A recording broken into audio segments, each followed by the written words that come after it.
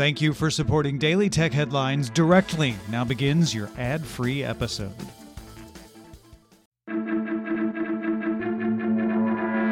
These are the Daily Tech Headlines for Monday, May 21st, 2018. I'm Sarah Lane.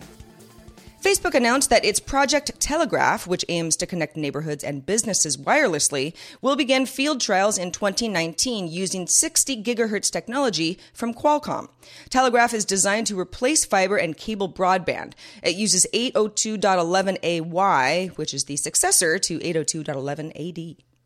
Acer announced it will ship its new notebook PCs pre-installed with Amazon's voice assistant. Several models of the Acer Spin 3 and Spin 5 lines will start shipping with her this week, and Acer says it'll continue rolling out across its entire notebook PC portfolio. HP, Lenovo, and Asus have all announced plans to add Amazon's assistant to their PCs as well. Uber will fund an extra hour of Washington, D.C.'s metro service for fans attending the Washington Capitals Game 6.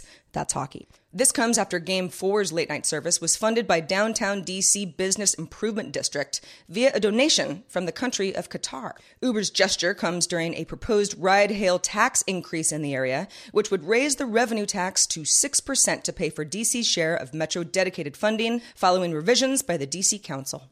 Audio startup Ausic raised $2.7 million on Kickstarter and $3.2 million on Indiegogo for 3D sound headphones, but announced over the weekend it's shutting down and backers will not be receiving refunds. Up through January of last year, Ausic received more than 22,000 pre-orders for their Ausic X headphones, and in January announced that they would enter mass production by late spring of 2018. The company blamed the slow adoption of VR, but also their crowdfunding campaign stretch goals, which they say slowed down their R&D team. A Facebook group of over 1,200 have joined a recently created page threatening a class action lawsuit against Asus.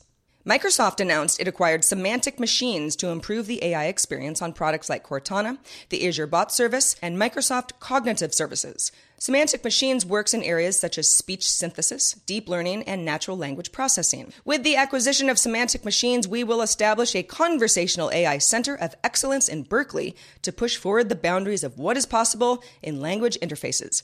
Microsoft AI and Research CTO David Koo said in a blog post. Earlier this year, the New York Times reported that Barack and Michelle Obama were in talks with Netflix and possibly Apple for a possible content deal.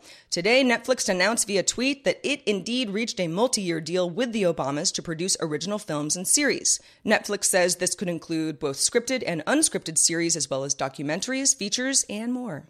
U.S. Treasury Secretary Steve Mnuchin responded to a question from CNBC about whether or not Google was a monopoly. His response, quote, "These are issues that the Justice Department needs to look at seriously, not for any one company, but obviously as these technology companies have a greater and greater impact on the economy, I think you have to look at the power that they have."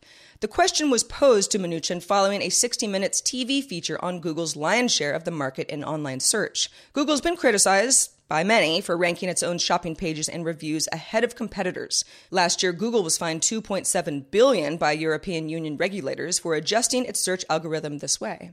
Finally, in security fails, ZDNet reports that a server used by an app called TeenSafe for parents to monitor their teenagers' smartphone activity has leaked tens of thousands of login credentials, including Apple IDs. The database was purportedly stored on 2 insecure servers hosted by Amazon Web Services. A TeenSafe spokesperson tells ZDNet, "We've taken action to close one of our servers to the public and begun alerting customers that could potentially be impacted." In another security twist, the Apple also requires 2-factor auth be turned off for the child's Apple account so that parents can monitor the phone without consent.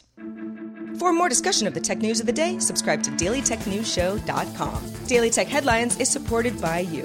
Thank you to everyone who supports the show at patreon.com/DTNS. Lots of good stuff over there.